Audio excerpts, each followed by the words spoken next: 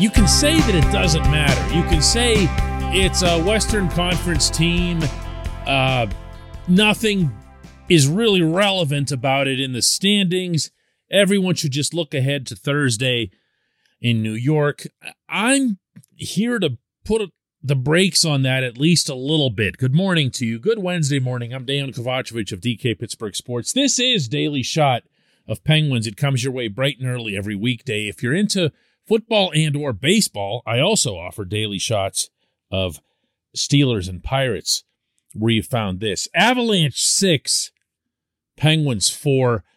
That score is so not indicative of really anything that happened, because there was a bunch of late goals, empty netters and whatever. It was essentially a 4-2 game. I think that's the fairest way to describe the way it played out. And the Penguins, again, pumped a zillion shots onto the Avs. They had 40 the other day in Denver in the 3-2 loss. They had 44 in this one. 84 shots on goal is a lot of vulcanized rubber on the opponent. Not shot attempts, shots.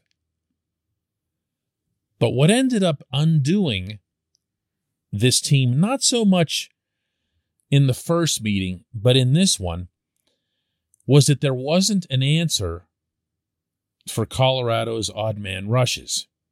And if that sounds like it's beginning to become a recurring theme, that's because it is.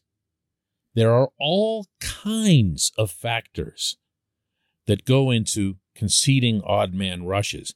Most of them are not based on defensive positioning. Most of them are based on puck management. But those concepts can also work together. And in the Penguins' case, for what are we talking about? Really, since December, we haven't seen it all click. I asked Evan Rodriguez after the game about the defending. Yeah, I think, we gave up quite a few odd man rushes. It's a dangerous team off the rush, and they capitalized. I think, we controlled, ozone play, and I think for the most part, controlled a lot of the game. But when you play a team like that that's so lethal off the rush, they'll take advantage of it, and I think we let them do that. And he wasn't the only one I asked. He wasn't the only one who acknowledged. Brian Rust did too. Marcus Pettersson did too. Later on, I asked Mike Sullivan about it as well. He got a little defensive at first, referring to the Penguins' pretty good overall showings in both St. Paul and Denver from the defensive standpoint leading into this game. And that was a fair thing for him to come back with. But this game we have seen play out before. And this is what really, really needs to be avoided when the games start to matter. This portion of Daily Shot of Penguins is brought to you by the good people at the Greater Pittsburgh Community Food Bank, where they're committed to providing food for all of our neighbors in need across Western Pennsylvania. They, in turn, need your help. Find out how $1 can be turned into 5 full meals for those in need. Visit pittsburghfoodbank.org. Thursday matters. I'm not going to lie, and neither the players nor the head coach ducked that afterward. They can see the standings just like the rest of us, and they can see who's lining up for a first-round matchup. The Rangers will come at you with a transition game, with speed, and with finish. And if that isn't addressed, and I mean emphatically, exaggeratedly, then you're going to see the 4th consecutive first-round exit. I'm not saying that to sound fatalistic. I'm not saying that as a reaction to one tough loss at home to the NHL's best team. I'm saying that based on this body of work that this team has put forth so far. They are a really good hockey team. They have really good hockey players. They have a really good, consistent work ethic. They have a lot of the ingredients that you'd want. They have a lot of ingredients that other teams don't have. But when you're setting the bar at the Stanley Cup, and there's no reason not to, that is kind of the objective, then what you have to be focused on is what you don't have, what you're missing. And what this team is missing is the consistent ability to be in the opponent's faces over all 200 feet of ice for all 3 hours that get invested into that evening. I didn't see that in this game. I didn't even see it in the first period when the Penguins outshot the Avs 2-1, running up 20 total shots, 24 attempts, 12 scoring chances. Everything went right. They even came out of it with a 1-1 tie. But the Avs still had their breaks. They still had their opportunities. And then once the second period came along, and maybe it was Jared Bednar ripping up the paint in the visiting locker room walls, but the entire Colorado team came out after an intermission and just let it fly. I mean, they've got the people. They've got everything. And when that happened, there was no answer for it. And again, you can excuse this or that and say, well, they're really, really good, and they do that to a lot of teams, and all of that's accurate, but that's not the point from the Pittsburgh perspective. The point here is that this team, in order to win a championship, and I'll never duck that actually being the subject matter, needs to be able to shut down anybody. We have seen it at times. We've seen it twice with Tampa. We've seen it with Toronto. We've seen it, as Sullivan correctly pointed out, just last week in St. Paul. We have seen this team completely clamp down, suffocate their opponents. That did not happen in this game.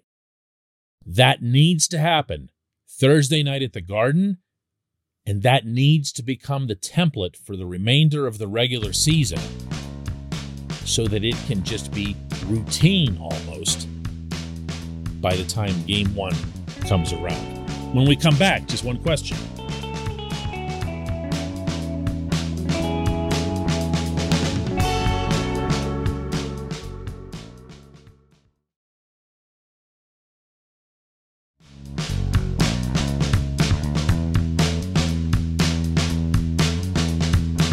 Today's J1Q comes from Mitch, who says, is Mike Sullivan becoming Dan Bylsma 2.0? He plays the veterans, doesn't play the young guys anymore, and can't spark this team anymore. That's an awfully rough assessment, Mitch, for one night, because that's pretty much what we're discussing here. To kind of revisit this from the first segment, the game at St. Paul, I'm sure, was satisfactory to everybody, including you. The overall effort and performance and all else in Denver was not all that far from what they did against the Wild. And then this game just wasn't all that good from their standpoint after the first period.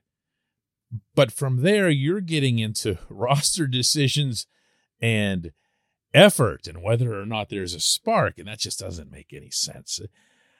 A lot of these J1Qs come in after games and emotions are high, and that runs in both directions. If a player, even a nothing player, has a decent game, you'll get, this guy needs to be this, and put him on the first power play and whatever else. And then when things don't go well, you have this kind of reaction. This is an elite head coach. I really not even inclined to attempt to address this, okay? But there is something substantive to take from this game. I believe that. If you look at it and you line it up with other showings that the Penguins have had against other top teams, this one was a step down. And that's a concern, because in order to win the Stanley Cup, you have to beat the top teams. And obviously, the Avs are one of those. The Rangers are going to be one of those tomorrow night. And if there was one thing that I really liked about the way this small portion of the schedule lined up, it's that the Avs were going to challenge the Penguins in every capacity, but especially with speed and on the rush. That by the time they hit the ice at the Garden, the Rangers are going to look pretty much just like the team they faced, except that they're not going to be as defensively solid as Colorado is. And that's a positive. That's a positive if the Penguins take it as such. If the Penguins read and recognize and remember, more than anything, what it is that they need to do to beat these teams. I referenced earlier in this week, a measure of humility is welcome in that process. If you go out there thinking that your superstars can match theirs when theirs are in their prime, you're going to get torched. But if you go out there thinking, listen, there's one way we know we can beat this opponent, and we're going to do it, and we're going to put everything we have into it, then they're going to be okay. That applies to the game tomorrow night. That applies to game one, which probably will come against those very same Rangers. I appreciate the question. I appreciate everyone listening to Daily Shot of Penguins. We'll do another one tomorrow.